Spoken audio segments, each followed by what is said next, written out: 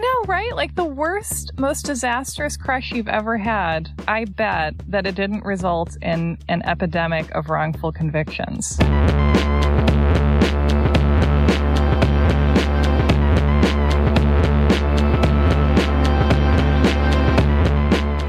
Welcome to You're Wrong About, the podcast that takes you to your depths, but doesn't coerce you into staying there. Yay! Because we're better than Dr. Pazder. We have less power. Yes. And we don't have any kind of a belt in judo. We're not as live. We're not as live. That's true. I am Michael Hobbs. I'm a reporter for the Huffington Post. I'm Sarah Marshall. I'm working on a book about the Satanic Panic. And if you want to support the show, you can subscribe on Patreon or find us in lots of other places, or you can not do that because times are weird and it's quarantine. Times are even weirder than usual. Let's put it that way. Yeah.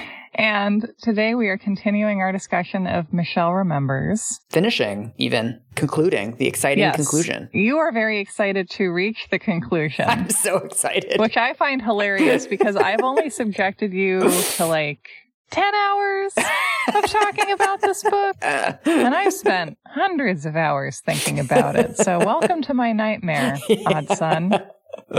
I'm glad we could share this nightmare with all of our loyal listeners. Yeah, thank you for being in the nightmare with us. So, Mike, bring us up to speed. I know that we can't do that in an elaborate way, but I do feel like we've done 4 episodes. This is our final episode, and we're going to reach the end of the story. And to me, the driving question right now is, how does Michelle escape? And I would like you to elaborate on what that means. Well, I think the big twist that we came to last episode was basically that she, on some level, is becoming less comfortable with this therapy, and she deliberately asked Dr. Pazder, can we please stop this? I would rather cut out my tongue than continue with this. And he basically said, no, you're not allowed to stop this because the Satanists have programmed you in some way that makes you want to stop. And so the fact that you don't like this is actually letting the Satanists win. Mm-hmm. And so to be like the real heroes, we have to continue with this thing that is actively causing you harm. Yeah. And she agrees. And the more you tell me to stop, the harder we have to go. Yeah.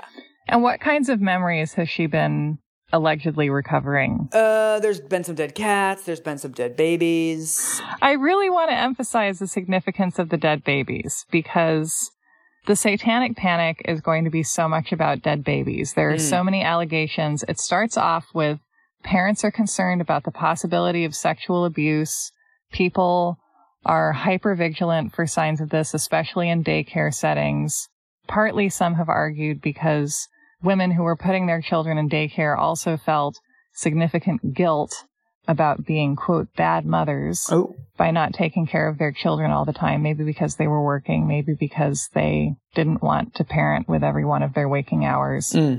So suspicion is directed not at the household where, by all logic, it mostly belongs, but at the daycare center. And what start as suspicions of sexual abuse, especially with the kind of coercive interviewing that we see in McMartin and then in other cases that follow, allegations of sexual abuse eventually lead to allegations of baby sacrificing. Like a lot. For the most part, like pretty quickly, and especially after McMartin, prosecutors figured out that they needed to just try people on the sexual abuse charges and ignore the satanic abuse allegations, even if the claims about satanic abuse were like very enmeshed with the sexual abuse claims. They were like, juries don't like the satanic abuse thing. It doesn't win trials. We're not trying on satanic abuse. They would kind of take it out from the prosecution narrative, which is interesting. So it's not like there were a ton of people going to prison for sacrificing babies, but like this is a big theme. And I find it so interesting that, to me at least, it seems possible to trace that theme that like defined so many lives in the ensuing decades.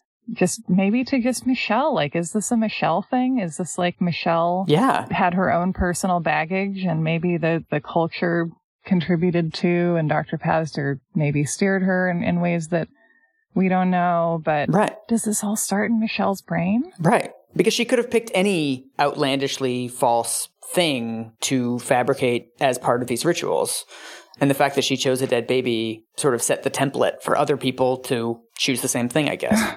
In the last installment, there was a baby that was stabbed with a crucifix on a stone altar. Right. And that actually really resonated with people, it seems, because there's this theme in the literature about how to look for signs of satanic ritual abuse that, like, children will have been made to sacrifice babies or to think they're sacrificing babies so they feel guilty, which is exactly what Michelle describes happening to her. And exactly what Lawrence Pazder cooks up as a philosophy. Like, the Satanists made you feel that you were sacrificing this baby so that you would feel guilty, so that you would lose your ability to love. And it could only be reawakened by a live psychiatrist. Who keeps you down in your depths, refusing to let you up until you're done describing worse and worse and worse things. Like Fritzl. Yes. I feel like you don't get that reference, but you're like, let's move along, Sarah. No, that's from American Tail. I saw that movie. No. Do you know who Joseph Fritzl is? No. Okay. He was, I believe, an Austrian gentleman who kept his daughter in a basement for like a couple of decades and fathered children with her and stuff. I remember learning about it, and for a long time I would just sit on a bus and look at every house we passed and be like, maybe that one has a regular old basement with a dungeon prisoner who's been there for 20 years. That was one of the things that made me start really thinking about how, like, just a little house can conceal so many terrible things, which is like one of Dr. Pazder's themes when he's like, I believe that this all happened. He's like, well, terrible things happen. People do terrible things. And it's like, I don't disagree with that. There's just something more going on here. Right. So anyway, I hope you're all tucked in. Oh, yeah. We have to do this first. Yes, I am. We've got the mosquito nets. I've got some Raisinets under my pillow that you also don't know about. Why is it that whenever we're establishing this, you're like, this thing's happening that you also don't know about? Because that was my experience of camp. Because I went to church camp and everything had to go on underneath the knowledge of the camp counselors. I did not have cool camp counselors. Okay, so let's roll with this. Let's imagine that, we're at church camp, or let's not say church camp. This is not at church camp. Yeah, right. What sort of melty snacks are you pulling out of your pillowcase to eat as I read this book to you? There's a lot of Starburst, and I have a huge crush on one of the other male campers, but obviously I cannot tell him or anybody else about it. Aww. And he sells used cars in Las Vegas now. We're friends on Facebook. Okay, so Michelle begins her regression. She's starting to describe this medical experiment stuff. This is when this appears as a theme. They attach wires to dead people and make their bodies jump. Michelle is strapped to a stretcher, and we learn they came to the little room where the doctor had sewed horns and a tail on Michelle and passed through it to the room beyond. It was larger, and the smell there was intensely bad. The room was very hot, and Michelle realized that the big brick structure in the corner of the room was an open hearth. She could see the flames. One bare light bulb hung from the ceiling. And it's like, well, okay, I could tell me what you think I like about this description, or like what do you find interesting about it? It's not enough for them to be Satanists. They also have to be Satanists in all of their aesthetics. So like a Satanist wouldn't have a lampshade. Yes. It has to be like a bare light bulb.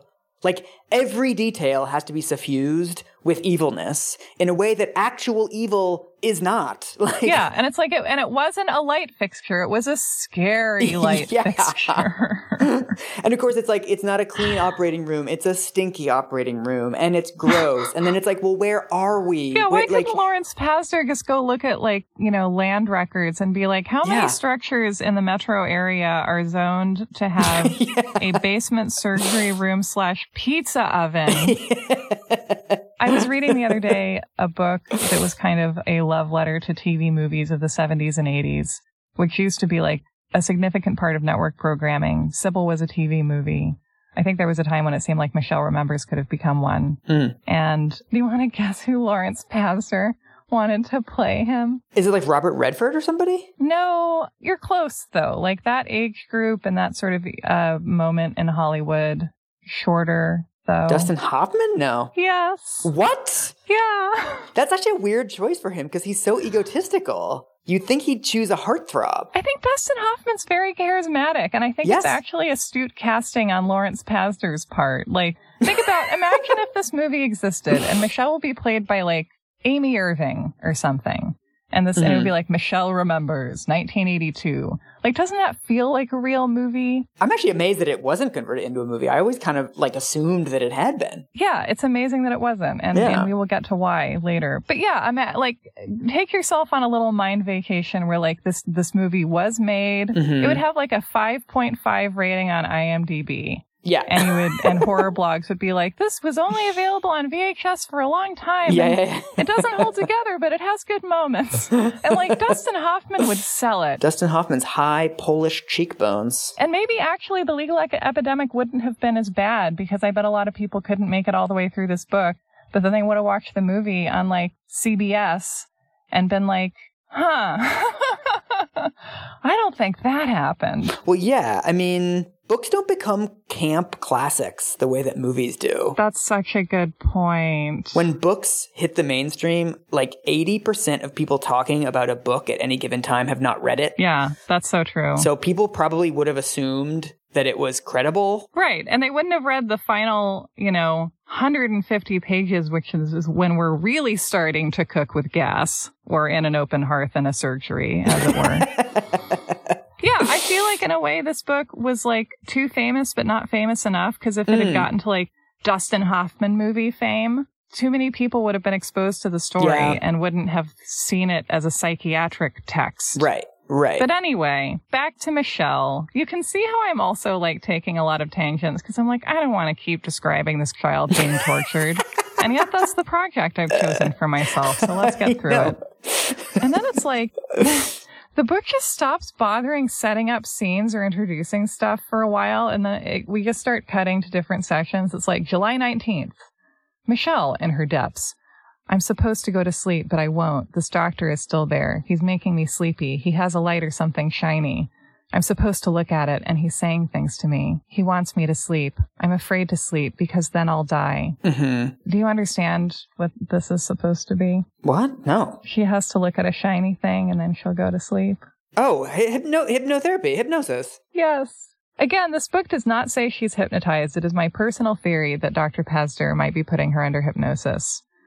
But regardless, she's like in a highly vulnerable state with her therapist. And he's like, tell me about the way the Satanist tortured you. And she's given him this buffet of dead kittens and dead babies and graves and all sorts of stuff. And finally, she's like, the Satanists are torturing me by putting me in a vulnerable state and doing therapist stuff.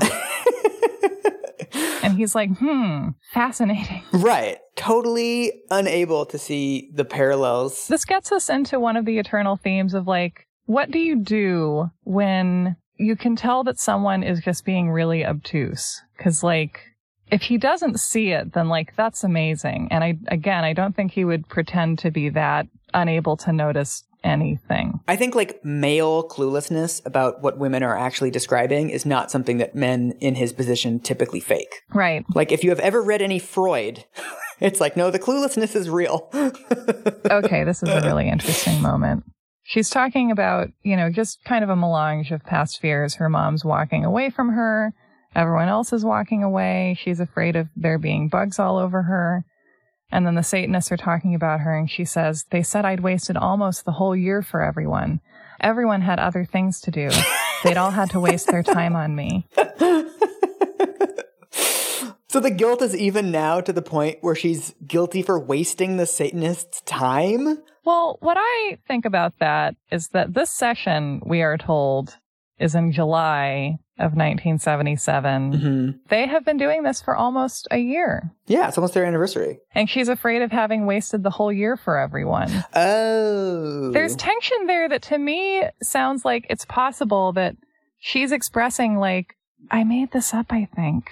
Yeah. I'm not saying that's happening, but I'm saying that's a possibility. And this guilt that she's expressing, or just this feeling of like, I'm wasting your time, like, you think I am deserving of your time, but I'm not. Right. That's one of the things that seems the most painful, this fear of abandonment.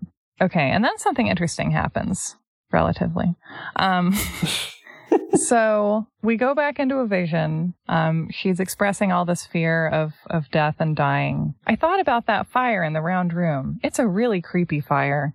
And I remembered somebody in black. He was reading out of a book, and the book was black. So the man is reading from the book. Dr. Pazder wants to know more about what he's saying, and Michelle says, I don't understand the words. They're all put together funny. So much turning.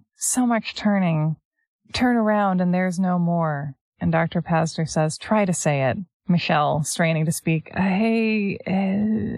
this goes on for several lines. I'm not going to do it all. No, I know. I mean, I know this incantation. It's turn around, bright eyes. Every now and then. I get a little bit lonely. Okay, but that song came out in 1983, I believe, which I feel like is a plausible year for our imaginary Dustin Hoffman movie to come out.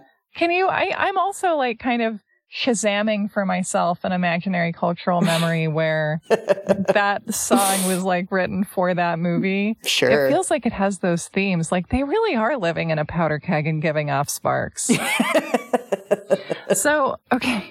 No, what Michelle unfortunately, tragically says instead of a recitation of the lyrics to Total Eclipse of the Heart is she launches into verse and says, it's black, dead white. Everything is wrong way around. Everything's lost. Nothing's ever found. Because to jump ahead a little bit, this poem is a premonition of the fact that Satan is going to speak only in poems. Wait, what? Yes. No. The last third of this book is literally satanic verses. Poor Michelle staying up late cramming for her therapy appointment the next day, thinking of like what rhymes with Beelzebub. There is a verse she starts where the first line ends with the word equal, and they're like, and then it trailed off for some reason, and it's like, maybe it's because it's really hard to rhyme the word equal. You're just like, and then he wrote it with his beak quill. So she's basically freestyling on the couch from now on. And oh my God. The meter doesn't line up and they're kind of awkward, but you're also like, Michelle, you set up this huge challenge for yourself and you followed through with it, and I can't criticize that, really. Oh my God. Chapter 21. The construction company Doug Smith worked for gave him a week at a resort hotel up island. It was what he and Michelle needed. A chance to do nothing very complicated all day long. The psychiatric sessions were not mentioned. It was as if they had become a forbidden topic. Michelle, after getting back from her vacation with Doug, which we do not hear a single other thing about, I'm sad to report, heads back to the Fort Royal Medical Center. Mm-hmm. And his colleague, Dr. Jim Patterson, is there and notices a strained look on her face. Michelle told him how hard the therapy had been and hinted that it had taken a toll on her private life, her friendships, even her marriage. Oh my God. Her nearly total absorption in it and the extremely long hours she was devoting to it both seemed to be distancing her somewhat from the people around her. So it's like a cry for help? Well, said Dr. Patterson, you know what they say. Therapy is a little like climbing a mountain. The struggle really comes just as you reach the top. You know you're near, but you can't quite see over it yet. Just keep on working the way you have been, and suddenly you'll find that you're at the top of the mountain. Just keep ruining your friendships and personal life, and eventually you'll be better. Why the fuck is a therapist telling her this? If somebody was saying this about like one of my colleagues, like there should be mechanisms to be like, I think Dr. Pazder is like really traumatizing one of his patients. You may also find, he went on, that partly because of this work, you'll grow differently from the way you would have. Differently from the people around you. You might even grow away from some of them. This is normal.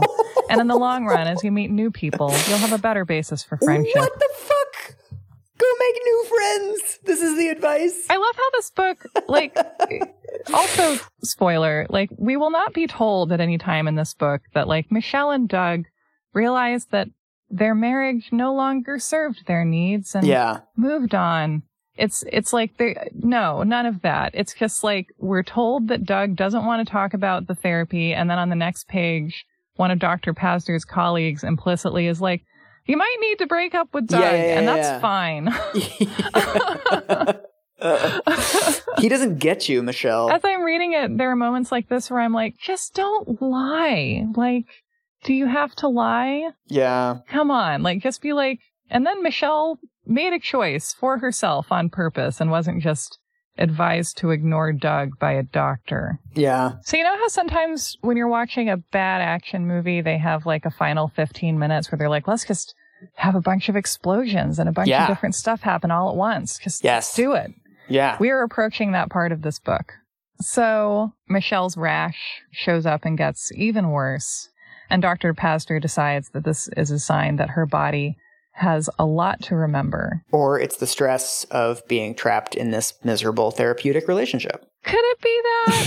Could it be anything other than repressed memories struggling to get out and manifesting as a rash? Part 2. This chapter begins quite honestly with the sentence, "It was September 6th and everything was worse." It's like, we know, Michelle. We know. So they pick her up and point her again. We go back to the pointing. The child was being passed back and forth between the circles according to some predetermined and meaningful design. She was trying desperately to remember just how they were passing her because she was sure that they were locking her in, just as the doctor in the laboratory had tried to lock her in with his curse. The next time she spoke, her voice had changed. It was heavier now, full of menace. "Out of the fire, a man is born." It was as if Michelle were echoing another voice. "And he walks. Behind, the path is born. It burns out the way. It burns out the way of destruction and decay." For Dr. Pazder, the shock could not have been greater. Pretty, delicate Michelle was speaking in a deeper, harsher voice. The tone was weighty with menace, unearthly, deadly. Dr. Pazder found it maddening. He's finally as bored as we are. It's like, talk faster, Michelle. I got baseball tickets. It's hard to rhyme everything you say. I mean, try it. "Sarah, this book is way too long. I could better spend time singing a song." And so then she lapses out of the satanic voice. Thank God. And then at last her head moved slightly. She began to speak. Her voice was still weak, but also mild. "Au nom du Père, au nom du Père, et du Saint-Esprit." Michelle was weeping soft tears as she repeated, "Au nom du Père et du Saint-Esprit," over and over and over. He was baffled. He could not understand this constant repetition. And in French! He had been working with Michelle all this time and had never heard her speak French. We're both Canadian. Come on. I know, it's not like this is in, like, Florida. Yeah. This is supposed to be amazing in that, like, the altars are speaking in languages that the host never studied way. Yes. Of, like, Michelle doesn't speak French. How is this happening? It means that the Virgin Mary is doing it somehow or something. Right. It's like me being like, "Donde está el biblioteca?" And someone being like, "Oh, he's fluent in Spanish. We had no idea." You're like, "Vaya con Dios. Muchas gracias." Yeah. She began crying, but they were not sad tears. Dr. Pazder could hear relief in her sobs. "Ma mère, maman. Où est ma mère? Jésus. Votre mère avec moi." So she's saying, "Jesus, your mother with me." She's adopting the Virgin Mary as her mother figure, it sounds like. Oh my God. He could not bring her back. Her voice stayed faint and distant, her eyes fast shut. She was not responding to the usual ways he helped her return from the past. She kept calling for help. It suddenly came to him that he must make spiritual contact with her if he was going to bring her back at all. And he prays her well again. A normal therapeutic technique in most of the peer-reviewed journals. It's very strong Christian propaganda too, right? It's like, we've been through so much that this feels pretty underwhelming, but it's like, so he prays over her to make her better. Yeah. And then Dr. Pazder says, "What about that other voice, that deep, deep voice? What was that?" "I don't know. He came out of the fire and he was awful looking, just awful. I can't tell you. And he had his tail around my neck." Gee, I wonder who it could be. It's like if I'm trying to tell you about a celebrity encounter I had, but, like, I don't want to, like, name the person. So I'm like, "Boy, Mike, I'm feeling pretty White House down about not being able to get together tonight, but you'll always be Magic Mike to me. I hope it doesn't hail Caesar." Those are the first 3 Channing Tatum movies I can think of. It's like, he's in a fire and he has a tail. Yeah. And she says, and this is, I think, a great innovation. She says, "And he had his tail around my neck." She raised her hand to her collar. "My rash," she said, tilting her head so he could see. "It really hurts. Is it worse?" "Pretty bad," he replied. Do you see what's happening here? She is implying that Satan wrapped his tail around her neck, and that is what has been causing the rash this whole time. Yes. That's why she has this rash. I'm going to show you the rash now. I'm going to turn on my camera for a second. Again, the least implausible part of the story. Like, photo documentation, photo proof of the fact that Michelle had a rash means nothing. Like, it doesn't mean that Satan caused the rash. No, Mike. It's meant to document satanic cause of the rash, actually. Well, I think you can read the caption. I'll show it to you. Oh, yeah, there's her rash on her, like, it's more like on her collarbone. No, Mike, it's her neck. Michelle experienced body memories of her ordeal. Whenever she relived the moments when Satan had his burning tail wrapped around her neck, a sharply defined rash appeared in the shape of the spade-like tip of his tail. Pretty convincing stuff, Mike. What do you have to say to that rash? It's like me saying, like, I'm a Buddhist, and, like, Buddha is the one that, like, sent a bunch of mosquitoes to come and bite me, and then it's like, look, I have mosquito bites. And one of them is shaped like a symbol of the Buddha, and it's like, see? Okay, and now that I have this up, I'm going to show you a couple other things. Oh, God. I'm so excited. What the fuck is this? It's like a little drawing. Can you just, I think this drawing is really cute, actually. It looks like it has little Flojo nails, like it's supposed to have, like, talons, I think, but it just looks like it has really long nails. Yeah. It looks like Hollow Knight. It's like a little sort of childlike almost character drawn in very rudimentary pencil. It looks like one of the monsters from Where the Wild Things Are, where it's like technically they're monsters, but they're not actually scary looking. They're like cute monsters. Like that's how her Satan looks. A cute monster, exactly. Yeah. And it's kind of like, it has no mouth, but somehow maybe the way the eyes are drawn makes it look friendly and just like shy and like, hi guys. Cute Satan. So that's one of the Satans she drew. And then is there another one? We have a couple of other. Yeah, there's two more. Oh, okay. There's one where he has like horns like a ram. So it's like a minotaur Satan. Or like a doll sheep. Oh, and there's like a four-legged one that looks like a sort of combination of like a lizard and a dog with like an iguana tongue. Yeah, he looks like a dog iguana. Like a dogguana. She keeps accidentally drawing Satan as super cute. I know. It's like, and also this one looks kind of like a Tokyo monster. Yeah. It's like, what if Godzilla was like, he had stubby little back legs? Yeah, and the face of like Air Bud. Okay, so that's the rash. Dr. Pazder involuntarily shook his head. There was something new and astounding going on here. At the minimum, it was a vision with great psychological import. At the maximum, it was almost too much to think about. The professional in him came to the fore, and he resumed his questioning. What has been occupying the professional in him at the aft for this entire time? The professional in him. That's like me saying like the NBA basketball player in him. Like, come on. Where's this professional, Dr. Pazder? So yeah, we are given a vision of Michelle is in the basement. They are chanting. And then Satan is there, and from the flames came the deep echoing voice. Slowly it spoke again in bizarre rhyme. Out of dark and fire red comes a man of living dead. I only walk the earth at night. I only burn out the light. There's a syllable missing in the last line, but that's okay. There is no mother who'll always care. There's only me to burn and scare. There is no mother who walks on the earth. There is no mother that gives birth. The only light in the world to see is the light brought here by me. See? You love it. You love the Satan poetry. You were like, there's nothing for me in that black bag. And then we got to Satan poetry. Although if he was really following Canadian regulations, he would then repeat it in French, like they do in airplane announcements. That's why this is illegal. Yeah. And Satan's, it says a lot more poems. I'm only going to read you very brief selections from them. God, the filler in this book, it's like a 90s R&B album. They're like, we got to get to 300 pages, man. It's like, just throw more poems. They take up more space because of the line breaks. Just like, pop in another 35 poems, my God. So here's a 5-stanza poem that is most of page 262. And the final stanza goes, Matthew, Mark, Luke, and John, burn in the fire and then you're gone. Their words were lies, my children will see. In the fire their word dies. The only thing left burning true is the light that shows me to you. Oh, God. Ugh. What is the rhythm there? Yeah, it got lost. That's like 50 Cent rhyming birthday with birthday. Yeah, so Satan is like 50 Cent. He's like, it's good enough. It is good enough. Later, when Michelle's testimony was brought to the attention of Father Guy and other authorities experienced in these unusual areas, it was possible to deduce the design behind the seemingly chaotic events Michelle recounted that autumn.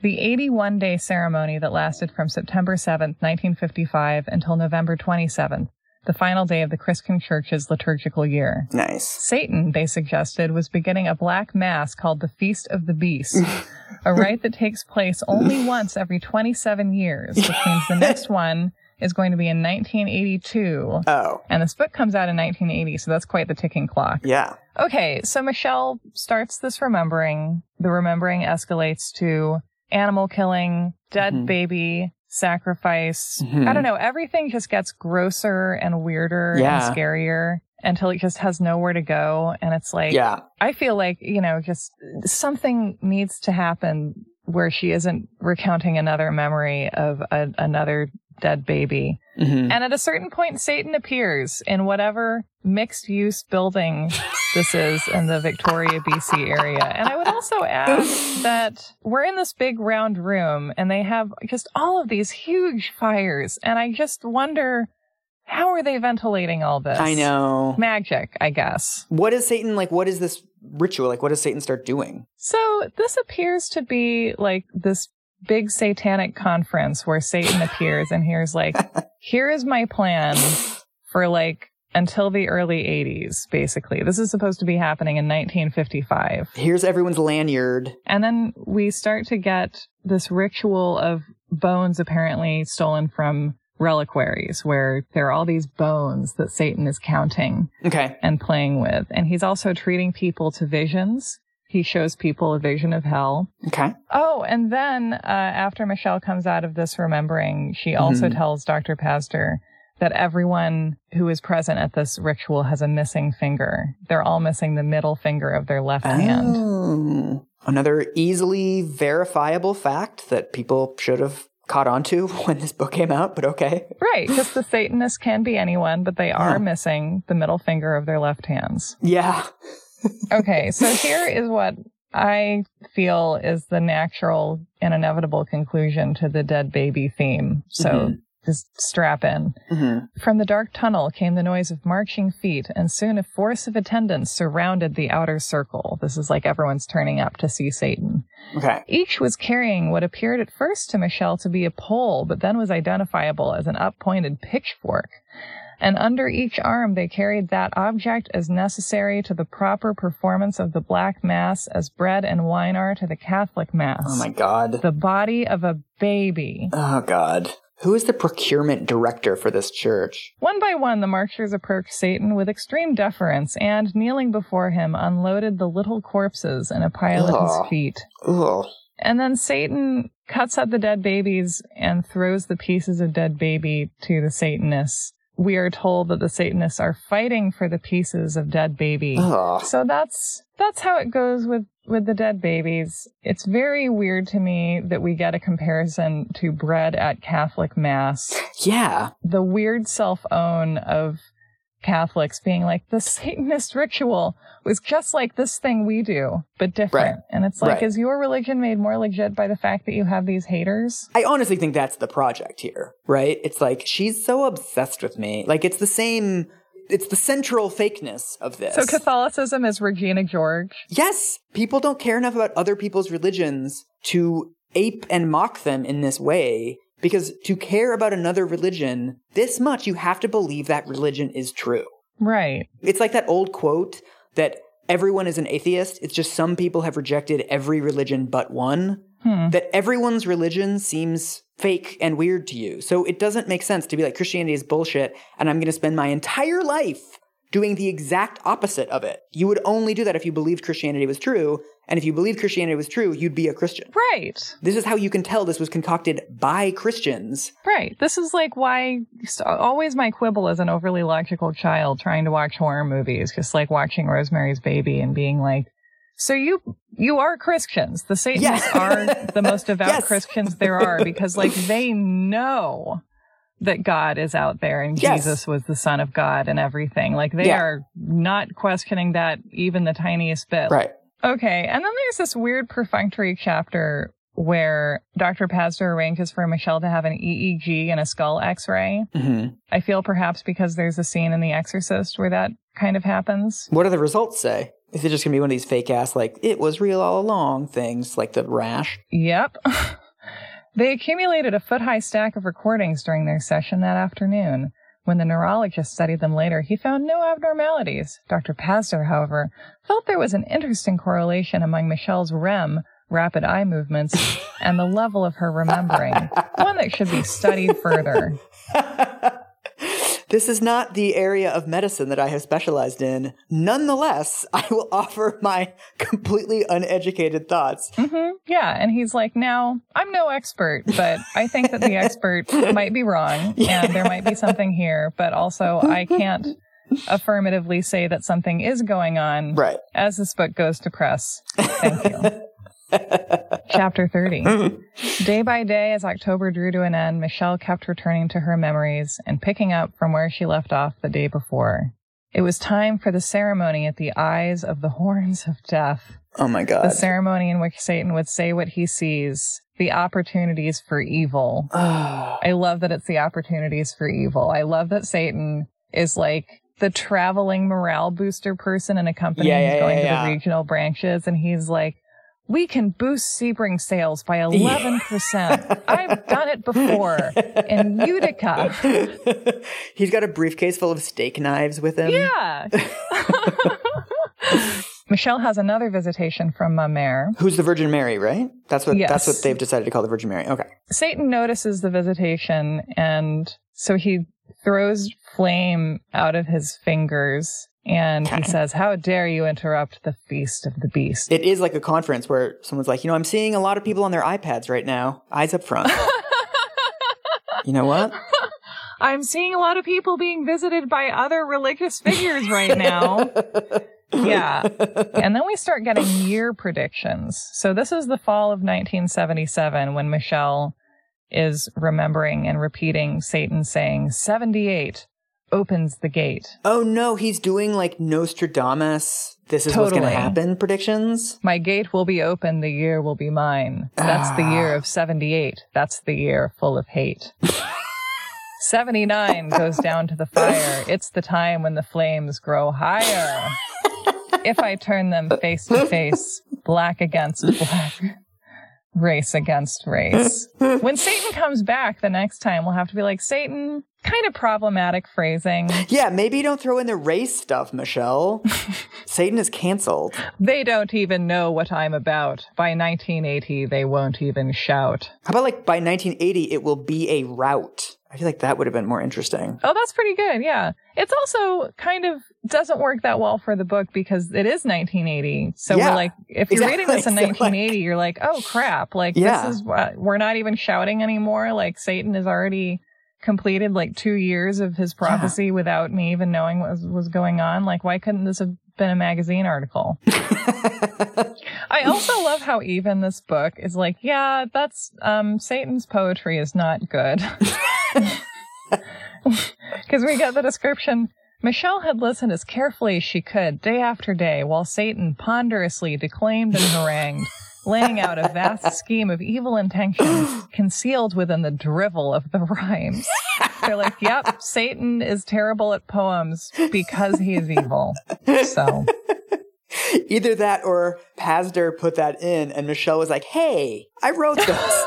What do you mean ponderous? And then after watching Satan open a portal to hell and beckon a woman to leap into it, which she does, Michelle is visited by Saint Michael. Oh, what did he do? What's his superpower? I don't know him. He's a saint who's also an angel. Okay. And he tells her to remember that the Virgin Mary is holding your hand. Okay. And then he was gone. That's nice. Little cameo. Also, how useful is a saint if he shows up and is like, hello, it's going to be okay. Well, bye. Once again, Satan has all these bones. And I was like doing numerology for a while, which is just... And so to me, the only interesting part of that is that he's emphasizing the number 28, and the book is speculating 28 is the gate, the opening to the satanic future, because it is every 28 years that Satan returns to Earth. And because 28 is traditionally Satan's number. No citation. He divides it by 4 because 4 has always been a spiritually powerful number. Oh, for fuck's sake. There are 4 seasons, 4 directions, 4 elements, 4 gospels, etc., etc. I don't really know about 28 being Satan's number generally, but I would say that that is the age that Michelle is in the year that she's having all these conversations. She's just like free associating at this point, basically. Right. Satan has 27 bones, but Michelle has the 28th bone because it got knocked on the ground, and she picks it up and she holds it in her small fist. And now we're reaching the next phase of the final ceremony. There's always these transitions, and it's like, now it was time for this ceremony. And it's like, I thought we were already having a larger ceremony. Yeah. Is this a smaller sub-ceremony? It's like the end of Return of the King. You're like, how many endings are we going to have? St. Michael appears again. He blesses the bone in Michelle's hand. Thank you, Michael. And then she digs a hole and buries it. And he says, give me back the bone that's mine. Then everything will be fine. That doesn't even work. Just go back and get the bone. I will let you go back home. Oh, my God. I will not eat them Sam I am. I will not eat green eggs and ham. I will not eat them on a boat. I will not eat them with a goat. There once was a boy from Nantucket. Like, how many greatest hits are we going to get? Yeah, and I just feel like when I think about how hard it is to get through this portion of the book. It's so hard, Sarah. And how I just feel this desperation to be done with this story. Oh my God. Like, how much desperation is Michelle feeling? We've talked quite a lot about how she's emerging from these memory sessions feeling traumatized, crying uncontrollably. You know, her life seems to be kind of dissolving. I feel like she's trying to find a way to reach the end of this remembering and reach the conclusion to this story, because obviously she didn't die. Yes. So she has to reach the end of a story where she lives, but where something climactic happens, I guess.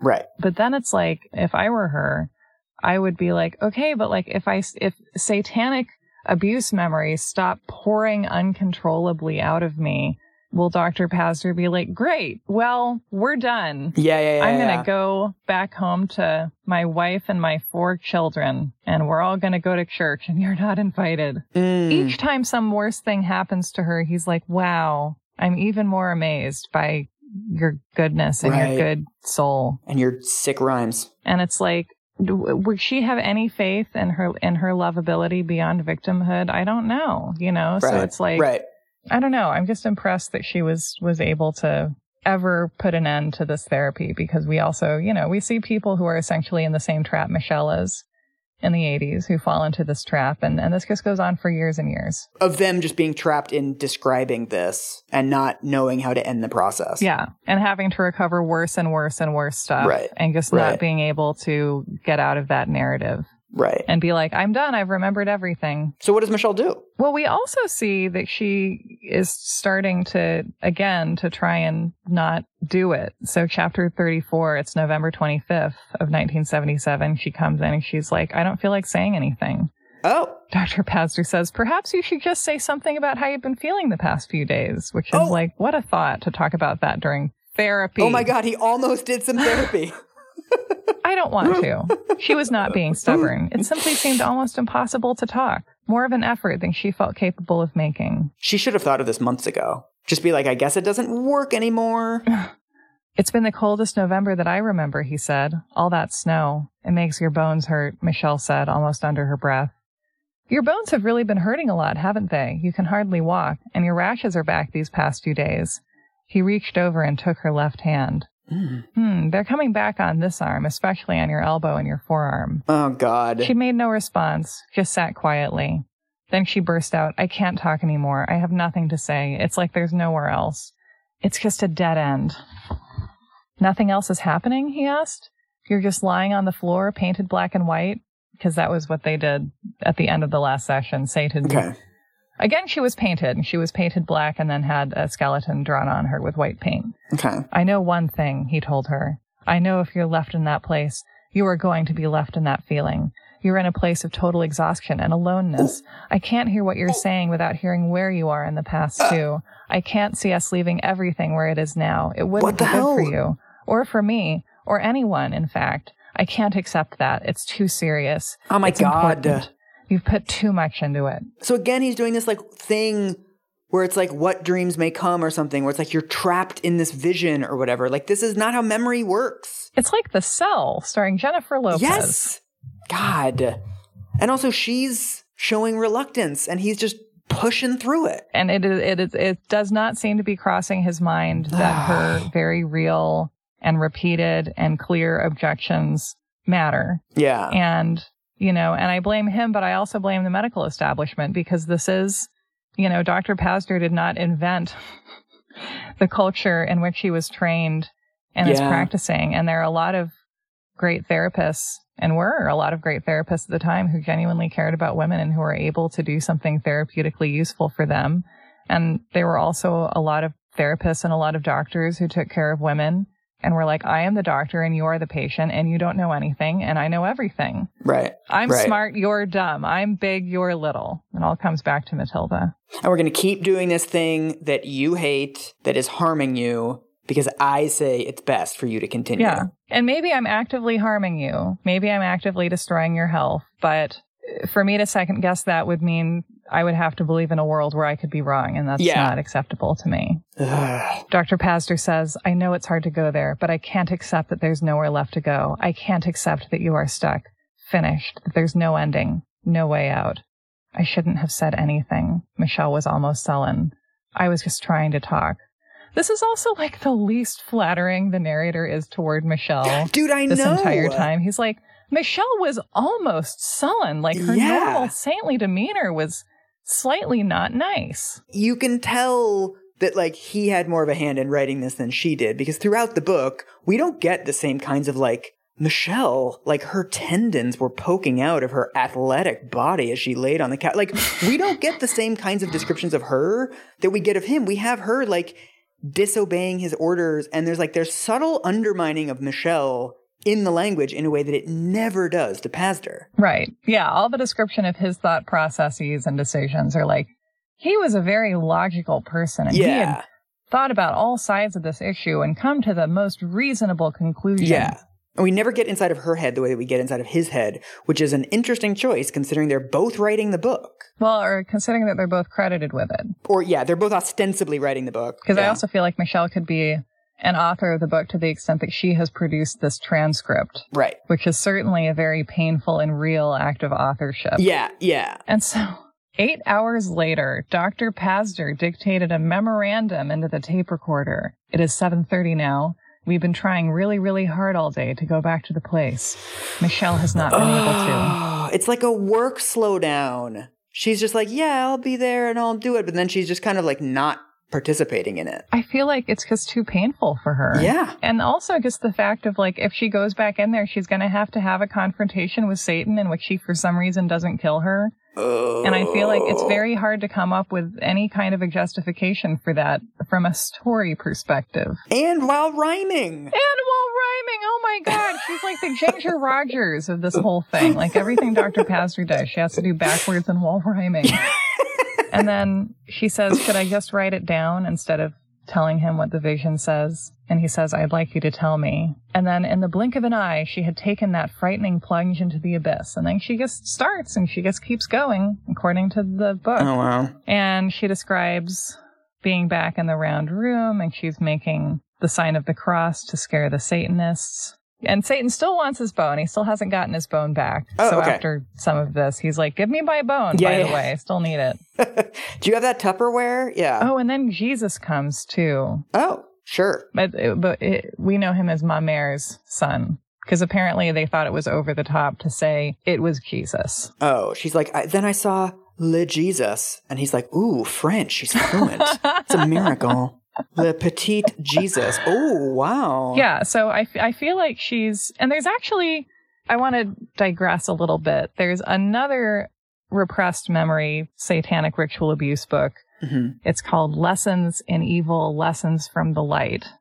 Okay. And basically it's about a therapist who starts seeing a patient the patient comes in being like, yeah, like, I want to enjoy sex with my husband, and I just did have a very abusive childhood, and I was sexually assaulted when I was a young child, and I remember it, and it was really traumatic. And the therapist is like, let's look for repressed memories that are harming your ability to enjoy sex. Right. Let's dig around in this box a little bit more. And she also comes into therapy because she's feeling all this anger at her little daughter, and she's afraid that she's going to become abusive.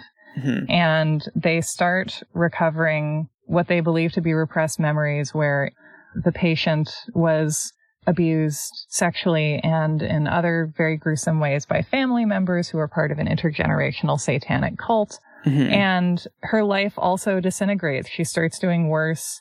And the way that they get out of this loop, this trauma loop, is that the therapist at one point goes to a conference that talks about past life regression hypnosis, and her patient undergoes the therapy and produces a memory of a past life where she, as a child, was chased out of the house by an abusive parent because she spilled something.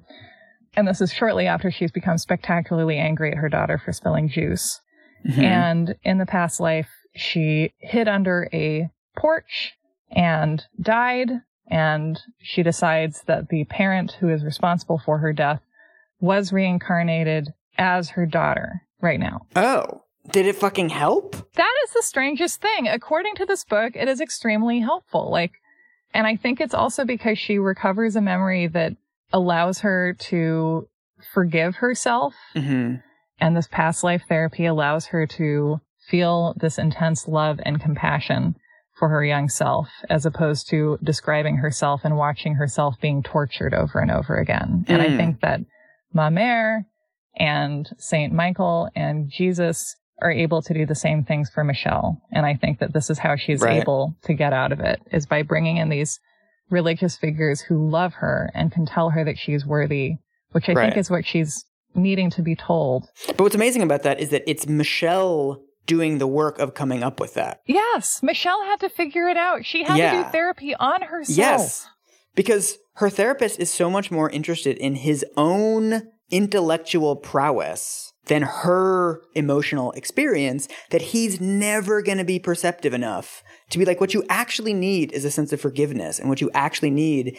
is some form of catharsis with reckoning with the fact that your mother was not the greatest mother to you despite her early death, and that having a miscarriage, or potentially more than one miscarriage, is something you are blaming yourself for.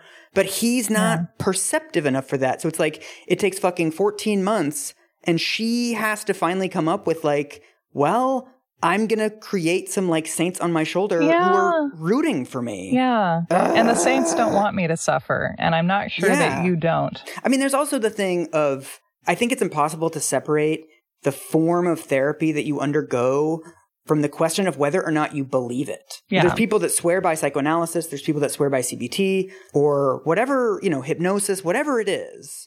But it's not clear to me that like the effect of the actual therapy is more important than the extent to which you believe in it. Oh, yeah. If, you do like Freudian id superego stuff and that works, then like it works. And if you do acupuncture, it works. And if you do past life regression, it works. It's just Pazder is so much less interested in what Michelle actually needs. And she just kind of finds her way there essentially on her own, which is amazing. Yeah. Okay, so back to Satan and the Bone. I know you're very excited to see how that resolves. Satan is again so upset that he's like not even rhyming. The beast, enraged, plunged himself deeper into the fire. Across the chamber, Michelle thought she saw her mother. As Michelle watched, her mother fell to the ground, and from the spot on which she fell, there came a flash of light. Michelle realized that was where she had hidden the bone. Then she felt a hand on her head, and the touch was ineffably comforting. "Look," said a voice. "Just look there." It was Ma Mère's son. Okay. And Ma Mère's son says, "Hang on to this." And she opens her hand, and it's the fragment of bone. "I've got the bone," she whispered to herself. The trophy had been taken, and the war was over. The fire began to die out. She looked over at the beast. He was watching from the fire, supervising as his attendants packed the altar implements. This makes me think of every convention I've been to where it's like the last day, and they're like starting to break down the tables and stuff.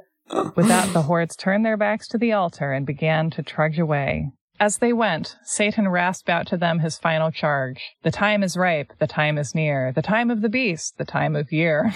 The time to come, the time to begin, the time to spread, to thrive, to win.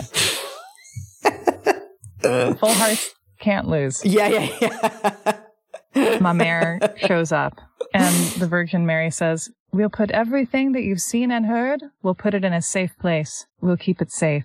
And so the Virgin Mary is the one, she's performing a miracle and locking her memories up so that she can only access them when she's old enough and strong enough and ready, and she finds a kind, good, lithe man to help her recover them, presumably. Right. Because she needs an in-universe explanation for why this didn't come up earlier. So she's adding like a little magic box thing. And the other thing that Michelle is doing that I think is answering the conundrum that she's been in is that she is turning Dr. Pazder into part of the prophecy, right? Because the Virgin Mary is like, you have to find the ears to hear someday when you're grown up.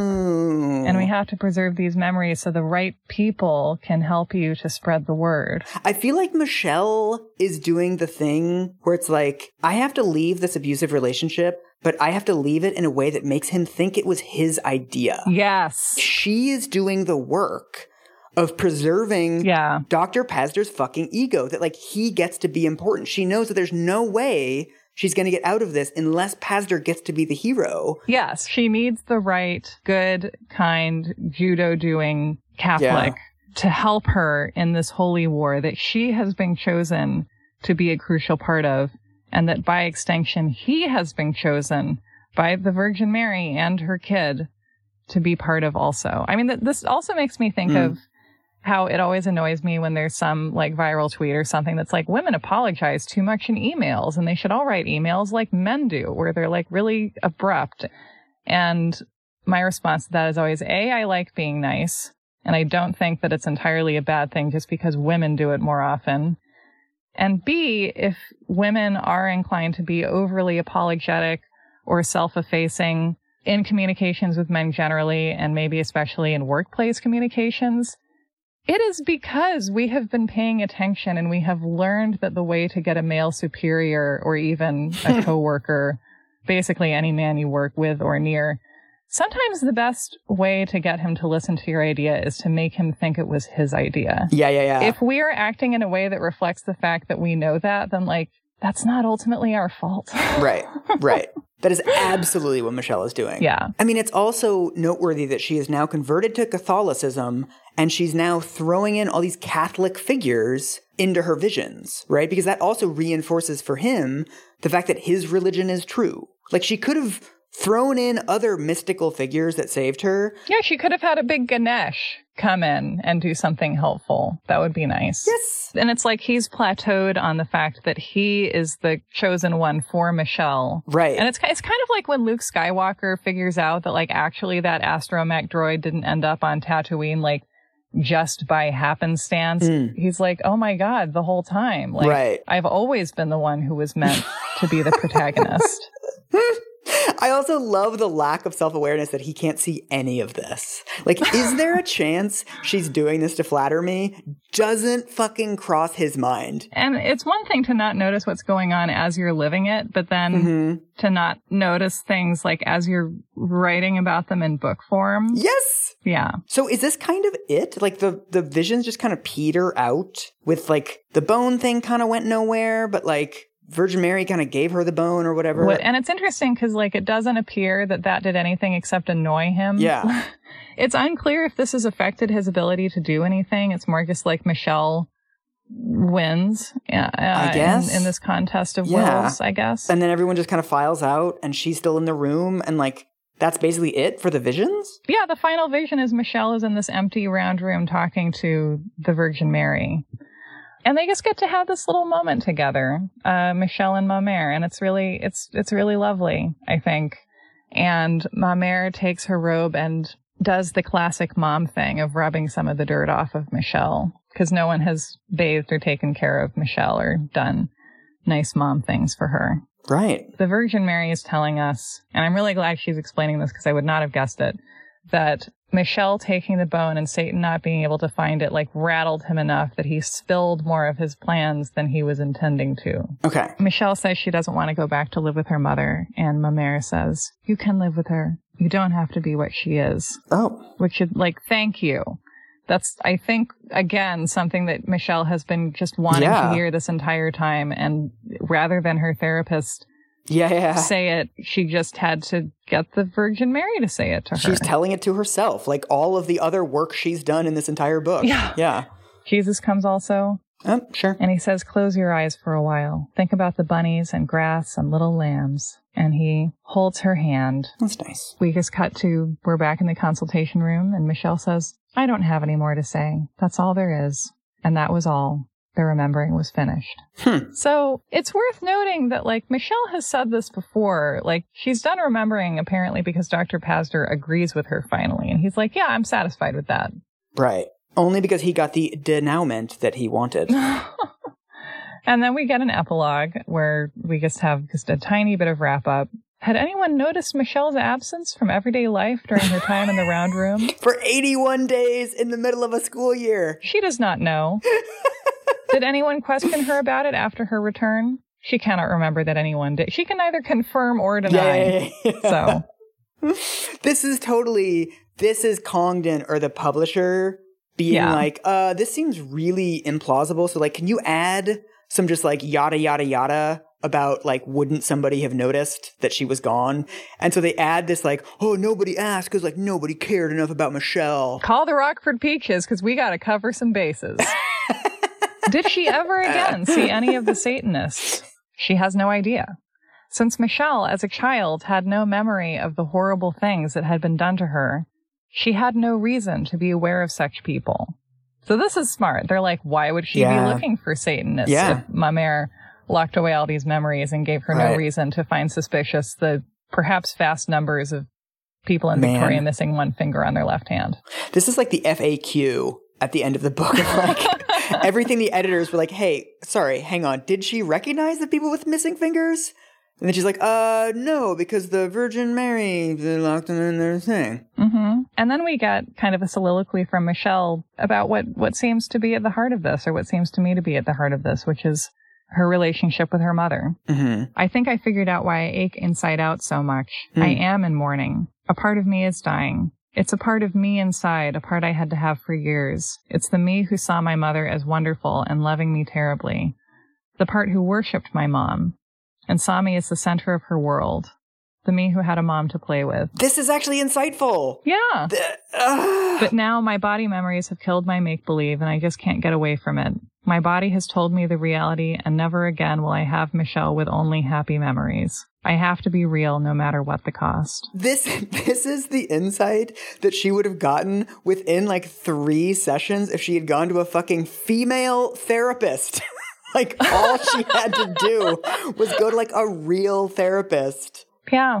Ugh. But, we are told, the remembering is no longer with her. She is a busy and cheerful person. She has faced her past and resolved her feelings about it. It is hard for her to forgive her mother, but she hopes her mother will be forgiven. Also, not how therapy works. Yeah, it's like she's done now and she's fine. Yeah. This is like what we saw in the letter that she wrote to Dr. Pazder. It's like bad is bad and good is good. It's like you do therapy and then they fix you and then you're done and happy. Like, no, that's not how anything works. Totally. It's also amazing that Pazder is like, I guess, allegedly a therapist and signed off on this. What therapist would be like, yep, that's what therapy does. Totally happy afterwards. Like, come on. I mean, there's a lot of this rhetoric, too. We talked about how in Sybil, like the famous climax of that book is that all of her altars integrated and she was better. Yeah. And then there's like the perennial issue of the fact that there are certain forms of knowledge, and this is one of them, where the shape of narrative that the publishing industry insists something has to take is just a shape that doesn't exist in that world. Like, there are no therapy narratives where someone's like all better at the end. They don't have any more problems for the rest of their life. But like, that was the way that Americans got to read about therapy because that was a profitable way to publish it. So you have this thing where you can see the industry mangling the truth of the subject matter that it's trying to represent. It's also entrenching this myth that I think is very widespread and very pernicious, that like whatever mental illness you have, whatever issues you're dealing with in your adult life, they have a cause. And all you have to do in therapy, regardless of the form of therapy, is figure out the cause and then they'll be fixed. And like you can cut it out like a tumor. Yeah. And I hate this idea that it's like the thing you do when you go to therapy is like you find the one thing, which is like why you're sad, and then you talk about it and you're not sad anymore. Like, come on. Like sadness is a boil that you like lance and all this emotional pus comes out and you just go home. You could have picked a less gross one for that, but yes. I'm sorry. But are we done with the book? Are we doing talking now? I have thoughts. Are we doing talking now? Yes. Let me read you just the final page of the epilogue, because this is a book kind of giving us its mission statement. And so just once again, it's 1980, right? Imagine that you are like finishing this book, that you made it all the way through somehow. The 7 Americans who did, yes. Very impressed. And you're like, what does Michelle want me to take away from this? Oh no. Is she going to be raising awareness? Yeah. Michelle hopes the book will alert people to the horror of hurting children. The possibility that another child is now being prepared for the next Feast of the Beast. Oh, God. It is the time for it, is very much on her mind. And yeah, that's the end. Oh, wait. And then I have the acknowledgments. Sorry. Oh, where she thanks Satan and the Virgin Mary. She does not thank Satan. To our families, with much love. I mean, obviously not. To our families with divorces eventually. What is that? To Doug, particularly, for his strength and support. For not questioning, but trying to understand. That's some cold shit. And to Michelle's mother, whom she still loves. And to ma mère, for helping her to know that. Oh, God. So that's the book. That is it. We have made it through this book. Oh, God, thank God. Oh. And you can tell people for the rest of your life that you have experienced Michelle Remembers. And they'll say, what's that? And you'll say, I don't want to talk about it. Yeah. I think experienced is a good word for it, because it's not like you read it, because that implies some level of pleasure. It's a lot. I think it was much more enjoyable for me getting it through with you than it has ever been at any other time. So thank you, and I'm sorry. I'm glad one of us enjoyed this. So I guess it's time for Jerry's final thought about what this book is and what it means to us. For now. Because we are going to come back in another episode and talk about what I am going to try to figure out about what actually happened. Yes, I'm so excited. But for now, let's focus on what we have been given by this book. Yes. If someone asked you what this book was about, what would you tell them? Oh, for fuck's sake. I mean, that's a tricky question to answer, because there's sort of the ostensible story, which of course is a child being tortured by Satanists. There's the story that we have projected onto it, which is that this is a woman who is suffering from trauma and eventually starts being traumatized by her own therapist and finds a way to escape. But then there's also the third explanation, which is that, I mean, she married this guy at the end. So in some ways, they both got exactly what they wanted. Yeah. Pazder got to feel like he was this fucking crowning genius therapist guy who discovered this thing that didn't even have a name at the time that he discovered it. And she got the guy that she pretty clearly wanted, from our reading of the text anyway. Yeah. And I also think that this is getting into like a really uncomfortable area, which is that thing where there are relationships that are a positive thing in the context of someone's life, but that involve uncomfortable elements as far as the potential for actual consent is concerned. Like, I feel like this is an issue that we also find ourselves confronting if we feel ourselves called upon to judge a relationship between two adults that like began when one of them was quite young. Right. I guess the only thing you can do in that situation is to be like, well, why do I think anyone needs me to decide what I think about any of this? Right. We can kind of acknowledge stuff as troubling, but I think we can do that without deciding to pass judgment on the whole situation. Right.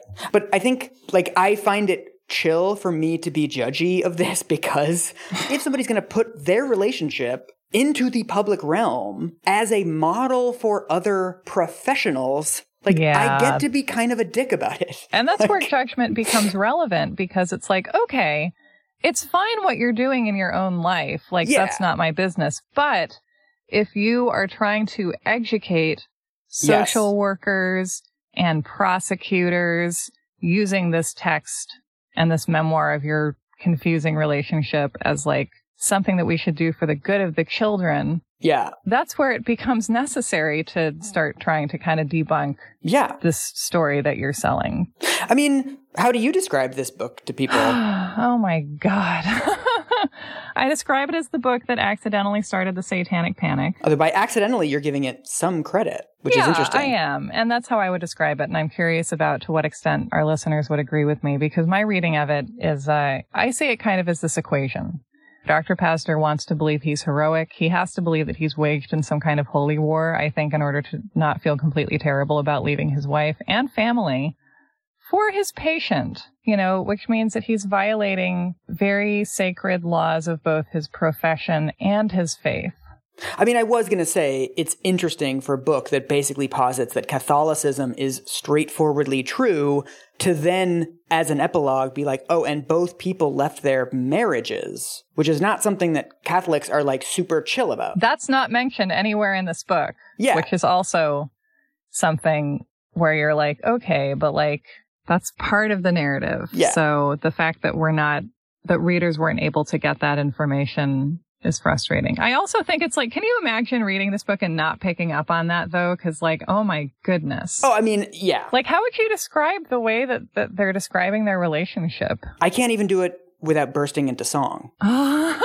It's pure, like, lovey-doveyness. Like, he's holding her hand. He's rubbing her arm. It is very romance novel-y, isn't it? Super-duper romance novel. If it was, like, another form of therapy, you can imagine some, like, steamy bestseller about a therapist and a patient falling in love with each other over, like, the mystery that she solved or something secular and something, like, less fucked up than what she's describing. What you're saying is that this is, like, a promising first draft. Yes, because imagine if he had hypnotized her and, like, gotten her to remember all this extra stuff and, like, solved a cold case.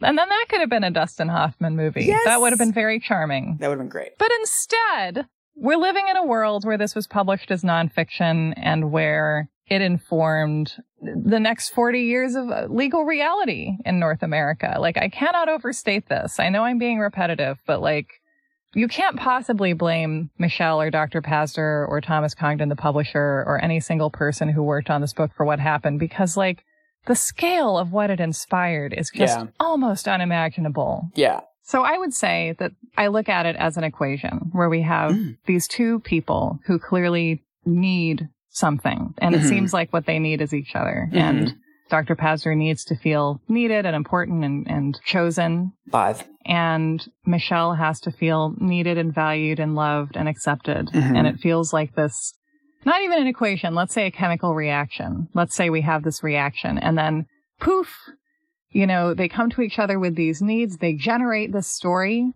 And then that story allows them to fuse and to fall in love and confess their love to each other at some point. And then get married and have a life together. And we can presume it's at least likely, since they stayed married until Dr. Pazder's death, that it was a good marriage. And the problem is that reaction created that story. And they presumably kind of moved on with their lives eventually. And were focused on their marriage and on each other, but the story still existed. Yeah. And the story sort of lumbered off across the border. Just like this Gollum. Yes, exactly. That's what I was going to say. And it showed up in Southern California, and it showed up in Minnesota, and it showed up in the Miami area and in North Carolina, and just made its way around America.